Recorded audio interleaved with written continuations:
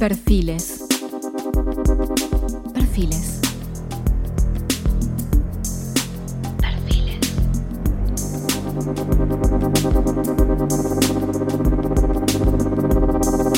Perfiles e influencias.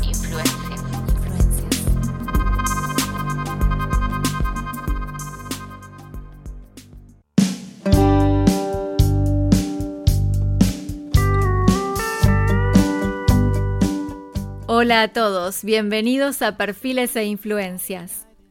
En el episodio de hoy viajamos hasta Tres Arroyos, en la provincia argentina de Buenos Aires, y recibimos a Carla Ferretti, quien es coproductora y presentadora del programa de televisión Charlas de Café, un exitoso magazine sociocultural que también podés ver a través de YouTube.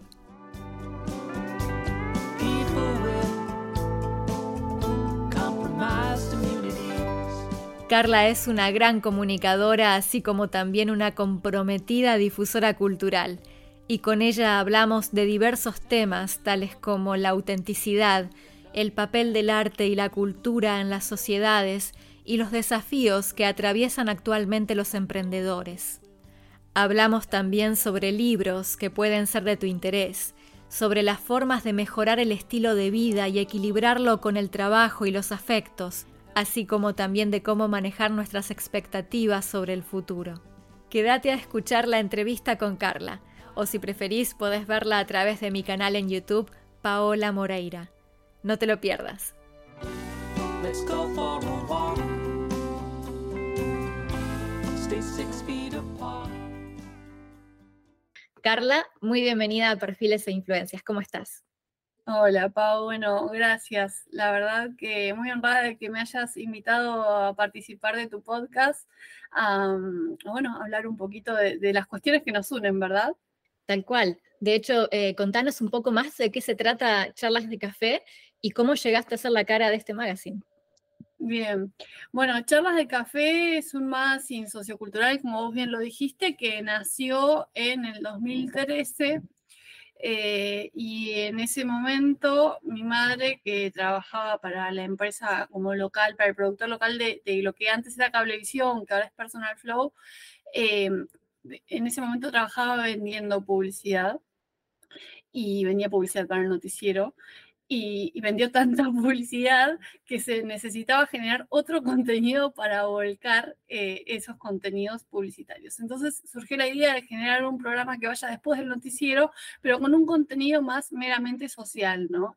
Entonces, invitar a los comerciantes, pero para también contar la parte de la historia emprendedora y también mezclar eso con las propuestas socioculturales de la ciudad para difundirlas, que la verdad que Tres Arroyos, gracias a Dios, es una ciudad con mucha riqueza cultural, con muchísimas propuestas, y por ahí no había un espacio que se dedicara pura y exclusivamente como a difundirlas. Así que un poco así nace Charlas de Café, que tuvo en sus inicios Adriana Ques y que durante 3 años tuvo a varios conductores y conductoras que pasaron. Yo en ese momento estaba en la ciudad de La Plata, estudiando y nada, en otro camino, empezando mi camino hacia la comunicación. Venía de la carrera de administración de empresas, tuve un bache ahí, me formé en coaching y liderazgo, estaba ahí como buceando y buscando mi camino, y me di cuenta que en realidad lo que me interesaba era, por un lado, los recursos humanos, el manejo de equipos, el vínculo, como libriana que soy, me interesan mucho los vínculos humanos, y la comunicación, que es algo nato en mí desde muy pequeña. Pero mi vida está en La Plata, entonces, inicié la carrera de periodismo allá, y venía a Tres Arroyos de visita y estaba en contacto con el programa, como el trabajo de mi madre, que era la productora comercial en principio, y después también de contenidos. En el 2016, por diferentes razones personales, tuve que regresar a Tres Arroyos y surgió la propuesta de sumarme a co-conducir el programa, que en ese momento lo conducía Caro Eschena, que es una gran amiga, Y bueno, hacer una co-conducción con ella y comencé así como, bueno, como una experiencia, ¿no? Yo estaba formándome en comunicación y dije, vamos a ver qué pasa. La verdad es que la idea era por un ratito y volver a mi rumbo. Y las cosas se fueron sucediendo y me fui quedando en desarrollos y seguí con el programa que al principio para mí era algo que por supuesto era mi trabajo y que me lo tomaba con mucha responsabilidad, pero no dimensionaba lo que estaba haciendo porque no había tenido experiencias en los medios. Entonces, si bien uno en la teoría puede entender la responsabilidad que tienen los medios, el peso que tienen, hasta que no estás en ese lugar de visibilidad, y te empezás a topar con la devolución de la gente, ¿no? Tres Arroyos es una ciudad, si bien en mucho crecimiento, todavía pequeña, entonces uno sale a la calle y se cruza con la gente que te ve en la tele y te dice, y empecé como de a poco a tomar conciencia el lugar que ocupaba, ¿no? Y el poder que eso podía tener y para qué lo quería usar. Entonces empecé a tomar un poco más de protagonismo en lo que era la producción del programa y empecé a llevarlo como hacia mis intereses, que eran también culturales, pero quería salirme meramente de la agenda de propuestas por ahí de los clubes de servicio y demás, que siguen estando en la agenda, pero salir, ir a los museos.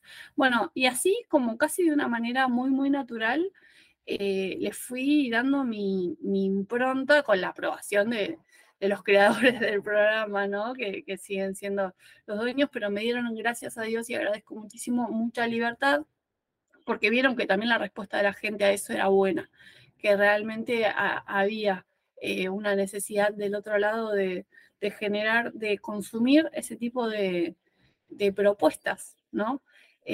Así que bueno, así fue surgiendo y la verdad es que para mí se ha dado de un modo muy natural,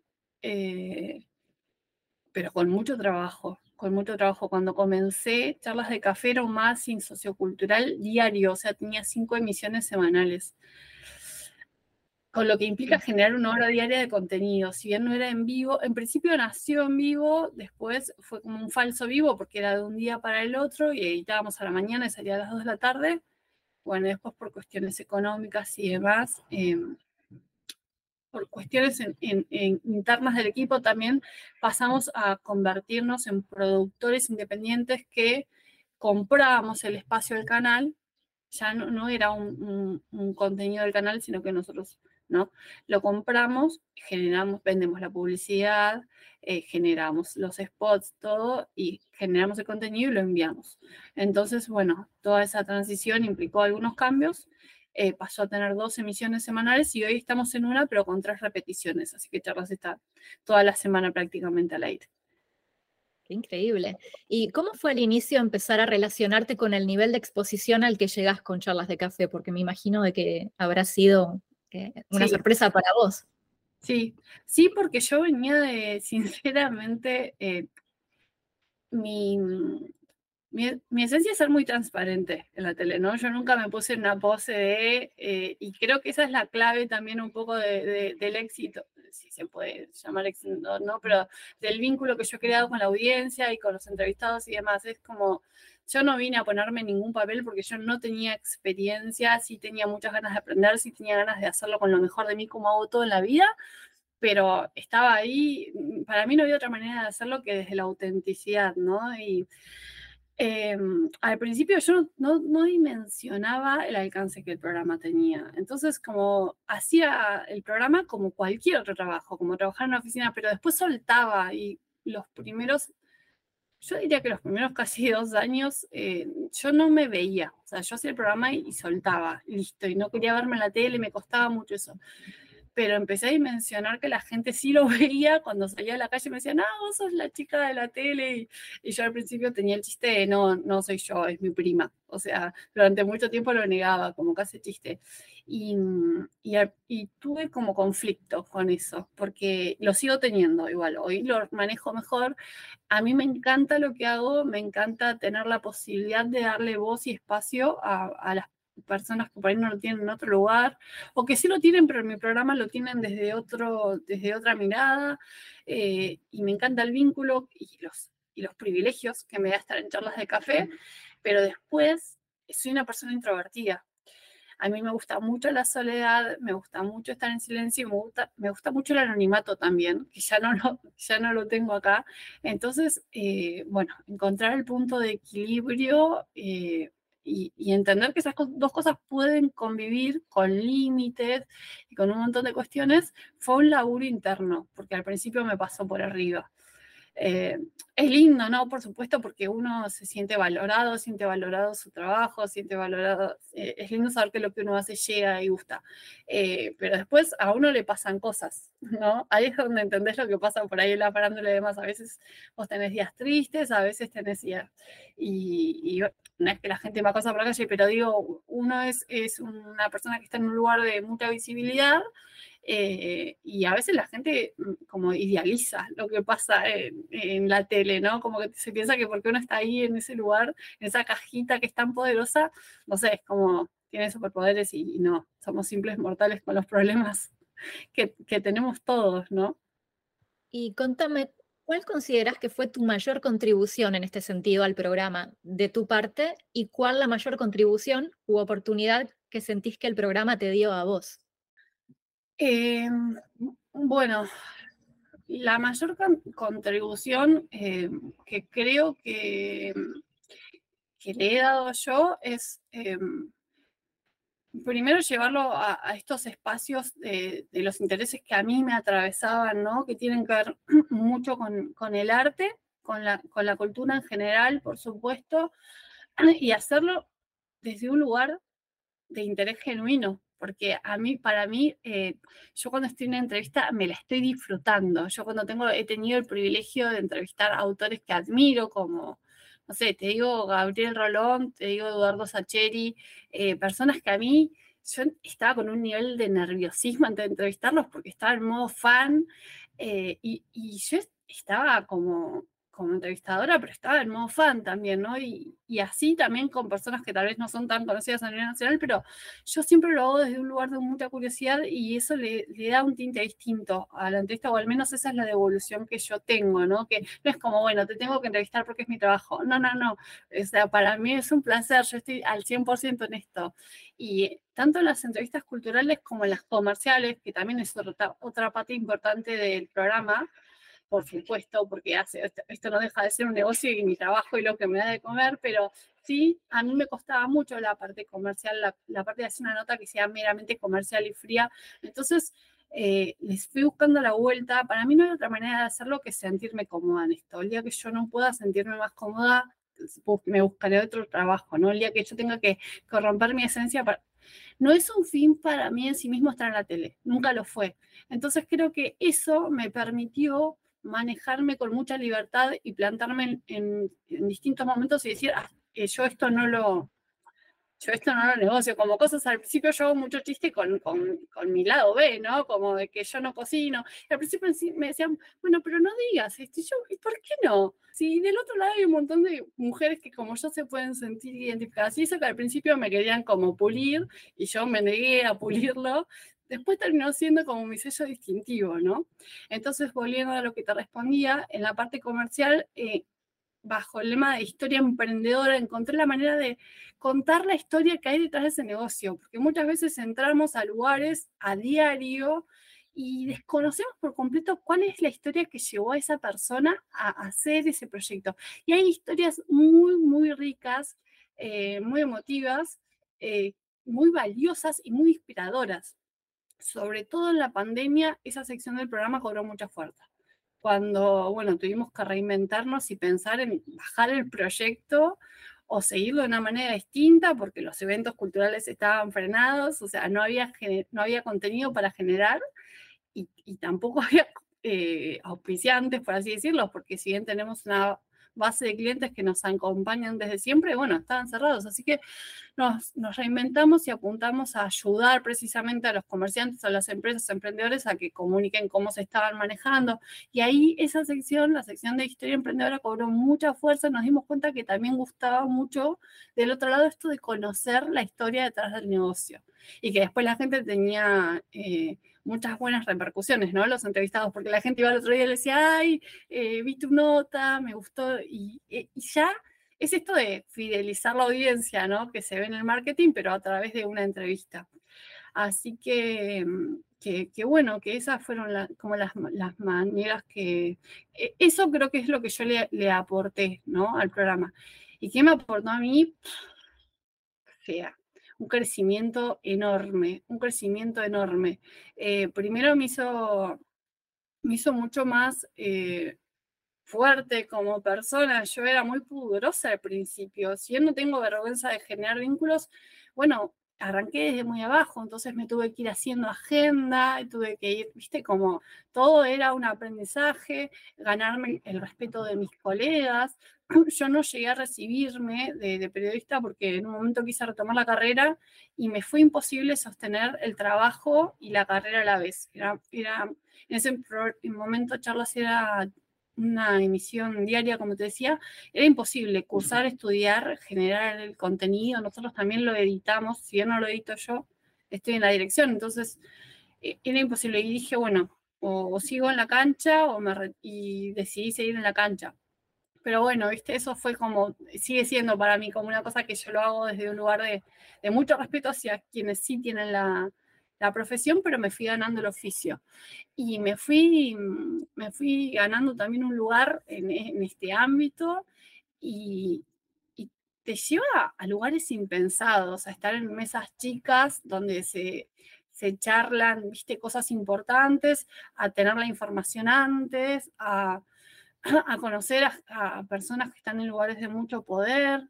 Y bueno, tenés que tener los pies muy en la tierra para que eso como que no te huele, ¿no? Pero también lo lindo es que por la esencia del programa, yo un día estoy con empresarios súper poderosos y otro día estoy con artesanos que tienen su emprendimiento en la plaza, y te das cuenta que al final a todos nos atraviesan las mismas cosas eso me gusta del mundo en el que me muevo, que estoy en ámbitos muy distintos que me permiten a conocer a personas e historias de lugares muy, muy diferentes y te dan un panorama mucho más amplio. Y después me permitió, como te decía cuando hablábamos antes de la entrevista, conocer mis ciudades de otro lugar.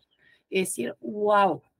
Y eso es lo que me motiva todos los días a seguir haciendo este proyecto, a que más gente pueda ver este desarrollo desde ese lugar, desde el que yo misma antes de no trabajar en esto, eh, desconocía por completo, ¿no? ¿Cómo nació tu interés por la cultura? Porque evidentemente es algo que te apasiona, llevar hacia ahí al Sí, programa, como decías, etcétera. sí, bueno, creo que tiene que ver con mi familia, con mi crianza. Mi madre muy, muy lectora, muy de la música, muy del arte. Entonces yo justo este fin de fui a una fiesta ochentosa y me reía porque le decía a alguien, es la música si bien yo nací en el 89, es la música de mi infancia, porque yo tenía 4 o 5 años y escuchaba la música que escuchaba mi mamá. Entonces de repente, además de Chiquititas y Floricienta, era Eric Clapton, Tina Turner, Eros Ramazzotti y así, Phil Collins. O sea, como que para mí eso, viste, como desde mi naturaleza. Creo que vengo de una familia también de artistas. Mi abuelo era fotógrafo y tengo tíos, abuelos músicos, y siempre estuvo como muy a flor de piel. Y después también tiene que ver con un interés propio que yo fui descubriendo cuando me fui a estudiar también. Cuando me fui a estudiar fue un punto de quiebre porque al principio no tenía televisión, entonces empecé a consumir mucho más libros para irme a dormir y demás, y ahí generé mi propio vínculo con la lectura, porque hasta ese momento la lectura para mí había sido algo que había tenido que hacer por el colegio y demás, pero no era algo que yo disfrutaba. Cuando me fui a estudiar, conecté con la lectura y bueno, a partir de ahí se me abrió un mundo, ¿no? Porque eso te lleva a querer conocer de otros mundos y así. Y después también el mismo trabajo me llevó también a enamorar, como que había una semilla, pero después como que floreció, ¿viste? Porque conocer a gente, a mí no deja de emocionarme el talento, pero también la perseverancia, las ganas de las personas que hacen el arte, porque pienso, ¿qué sería de nosotros si no existiesen esas personas, ¿no? Si no existiesen personas que que perseveran para publicar un libro, que perseveran para hacer un álbum. Me imagino, o sea, trato de imaginarme mi vida sin todo eso que a mí me hace feliz y digo, qué horror, gracias. O sea, solamente puedo sentir gratitud y admiración por la gente que hace arte porque no es fácil, no es fácil. Bueno, vos sos una de las personas que está brindando al alcance de otras Mm. personas algo que les gusta consumir a muchos, que es cultura. Sí, yo siento que ese es mi granito de arena y a veces como todos, porque es un trabajo hermoso con un montón de privilegios, pero también es agotador. Es agotador. Ser emprendedor en Argentina es bastante agotador. Eh, la parte de las entrevistas, yo siempre digo, es el 1%, es la punta del iceberg y es algo que a mí se me da muy fácil y que claramente es lo que más disfruto del proyecto, pero es solamente el 1%, el 99% es lo que la gente no ve, que es sostener el proyecto desde lo comercial, bueno, generar la edición y demás. Y eso a veces es como extenuante y hay días en los que digo, ¿qué estoy haciendo? ¿Por qué no me busco un trabajo de oficina? Porque esto no tiene tope, además la noticia te corre, la coyuntura es muy exigente, entonces pasa un ritmo en el que hoy estamos en septiembre y yo ya tengo mi cabeza en octubre, porque tengo que pensar comercialmente en el Día de la Madre, y no va a llegar el Día de la Madre, yo voy a estar pensando en Navidad, entonces va siempre un poco más adelantado, y eso es realmente agotador, y más de una vez pienso en patear el tablero, y sinceramente no lo hago, no lo hacemos, porque no, yo soy la cara del proyecto, pero trabajo por supuesto, en conjunto con mi madre y con Antonio, que también es el autor intelectual del programa y sigue estando, y el editor, pero no lo hacemos por el cariño de la gente. Realmente, cuando a veces antes de irme a dormir, recibo, casi a diario, yo recibo mensajes de gratitud por mi trabajo, porque alguien, gracias a la entrevista, tuvo clientes nuevos o tuvo más gente en su evento o lo que sea, o una historia que llegó a desarrollos es muy solidario y muchas veces, bueno, se hacen campañas para recaudar fondos para ayudar a clubes de servicios, o clubes de servicios ayudan a otras instituciones y así. Y vos decís, bueno, tiene un sentido. Todo este sacrificio que yo hago es mi pequeño aporte a esta cadena de valor. Entonces ahí cuando vos conectás con el sentido de lo que estás haciendo y te das cuenta del impacto, bueno, sentís realmente la importancia, ¿no? Del trabajo y el privilegio de poder hacerlo, por supuesto. ¿Y qué haces para recargar energías, por ejemplo, en esos momentos? ¿Qué es lo que te hace sentir más viva?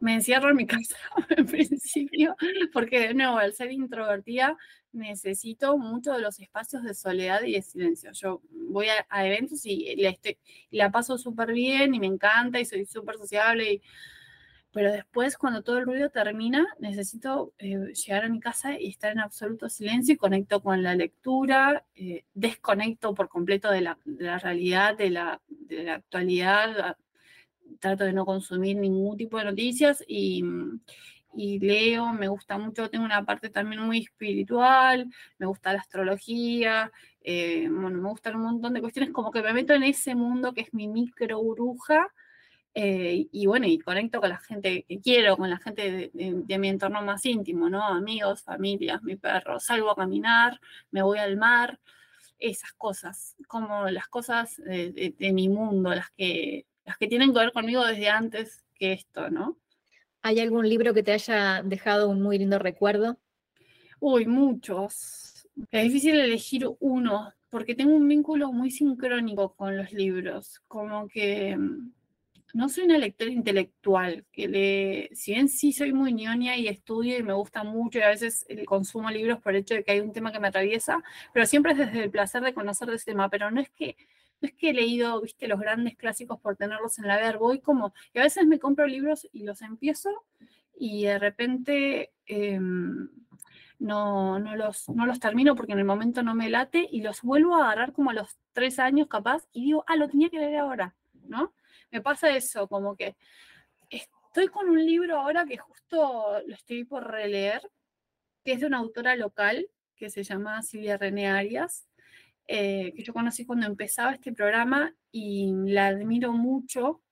Y el primer libro que leí de ella, que es una novela, pero basada en una historia real de una amiga de ella, se llama Paola Kaufman, Una vida iluminada, y es una amiga de ella bueno, que era bioquímica, pero también escritora y empezó a escribir y de hecho ganó premios, tengo acá justo uno de esos libros, y publicó libros y todos, y ganó con este libro que tengo acá que es El Lago, el Premio Planeta 2005, pero este es un libro de Paola, pero el libro que escribió Silvia es sobre ella y bueno, Paola se enfermó muy joven y falleció a los 36 años, creo. Y ese libro me atravesó de una manera tremenda, o sea, lo digo y porque primero Silvia tiene una manera hermosa de escribir y de llevarte a través de esa novela por distintos autores, porque ella cita a otros autores y además por la obra de Paola, y un poco ese es el objetivo de ese libro, ¿no? Mantener viva la obra de Paola. A través de ese libro yo llegué de repente a buscar este. Pero después hay algo en ese libro que describe la desesperación de Paola por quedarse en la vida para dedicarle toda su vida a la escritura. Ella dice en un momento como, si salgo de esta, solo me voy a dedicar a escribir y finalmente no sale de esa, ¿no? Y ese libro me conectó con esa cosa de, no hay que jugar tanto con el futuro, no hay que especular tanto porque puede que no tengamos, a veces uno juega con la juventud, si querés, con decir, bueno, tengo tiempo, y es mentira que tenemos tiempo. Y hace 2 años, un año y medio en realidad, mi mejor amigo también se enfermó de un cáncer fulminante y se fue en muy poquito tiempo. Y cuando pasó eso, el libro de Silvia todavía cobró otra importancia como más fuerte para mí, de hecho no lo pude releer todavía, ahora estoy como a punto porque conseguí los libros de Paola y al leer los libros de Paola quiero volver a ese libro, pero ese libro me marcó muchísimo eh, y bueno, y siempre lo recomiendo.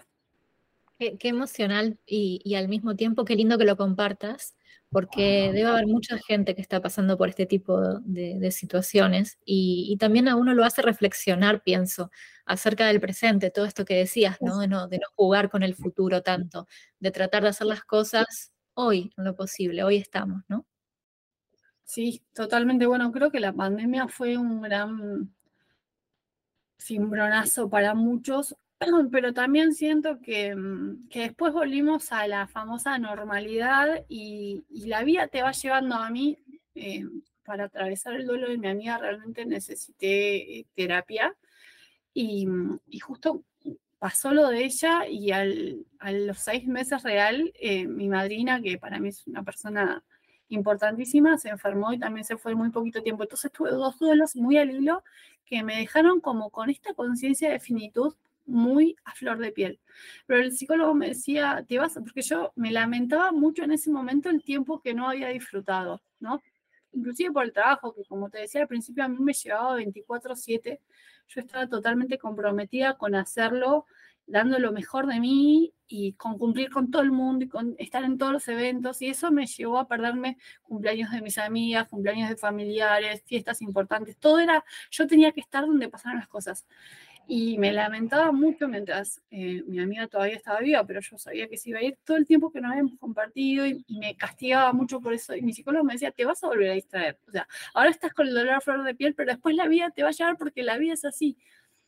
Y yo me prometí a mí misma tratar en lo posible de no volver a distraerme tanto. O sea, obvio, uno tiene responsabilidades y tiene que cumplir y todos tenemos como cosas que... Pero cuando me estoy yendo mucho, hey, al importante, porque de todas las cosas que te podés llevar, lo más importante es disfrutar a la gente que querés, tener la salud, valorar la salud, y eso, ¿viste? Como no perder de vista como lo esencial. Así que sí, que yo trato de estar en esa, pero entiendo que es difícil, porque hoy, sobre todo acá, estamos viviendo una situación en la que la coyuntura diaria es ya olvidarte de todo, que estamos todos como en modo supervivencia y apagar los incendios, y es muy difícil desde ese lugar conectar, con que solo tenemos el hoy, pero se me vence la luz, pero no me alcanza, viste, como nada. Entonces, es un laburo enorme hacerlo y también invitar a los demás a que lo hagan. Yo me volví como una evangelizadora del disfrutar presente, que es una frase re cliché, pero creo que es la más real de todas, ¿no? Solamente tenemos el hoy. Me encanta esa frase, me encanta.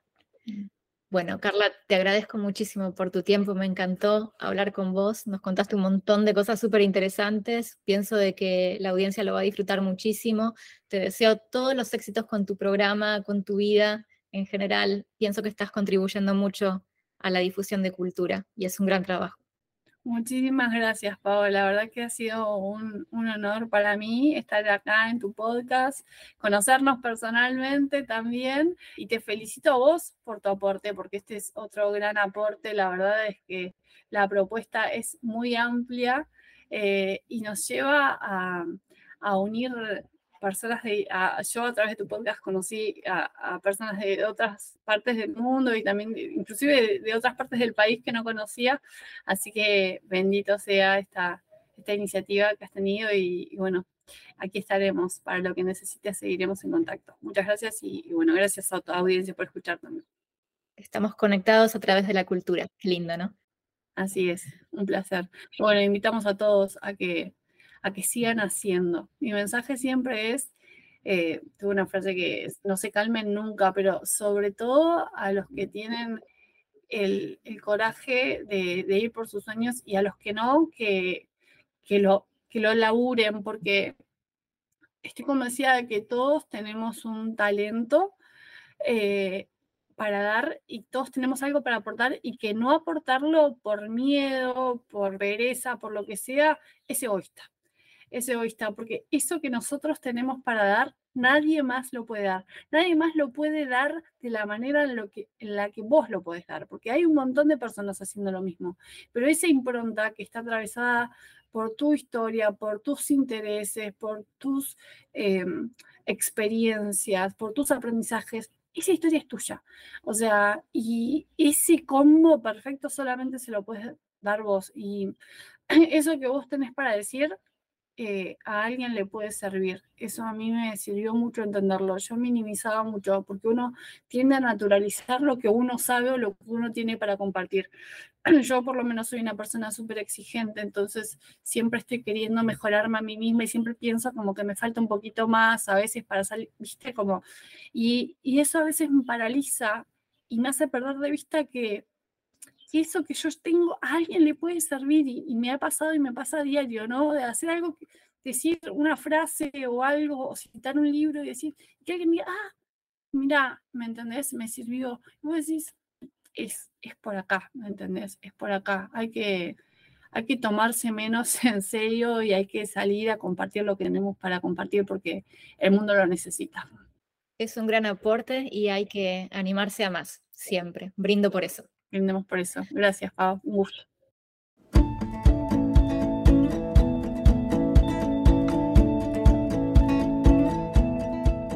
Si te gustó el episodio de hoy, podés compartirlo o dejarnos tus comentarios en nuestras redes sociales.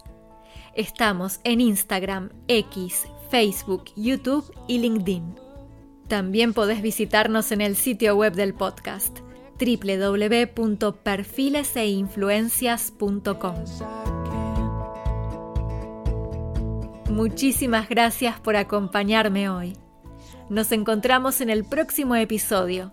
Espero tus mensajes y opiniones y deseo que tengas un excelente día. Hasta pronto. Chao.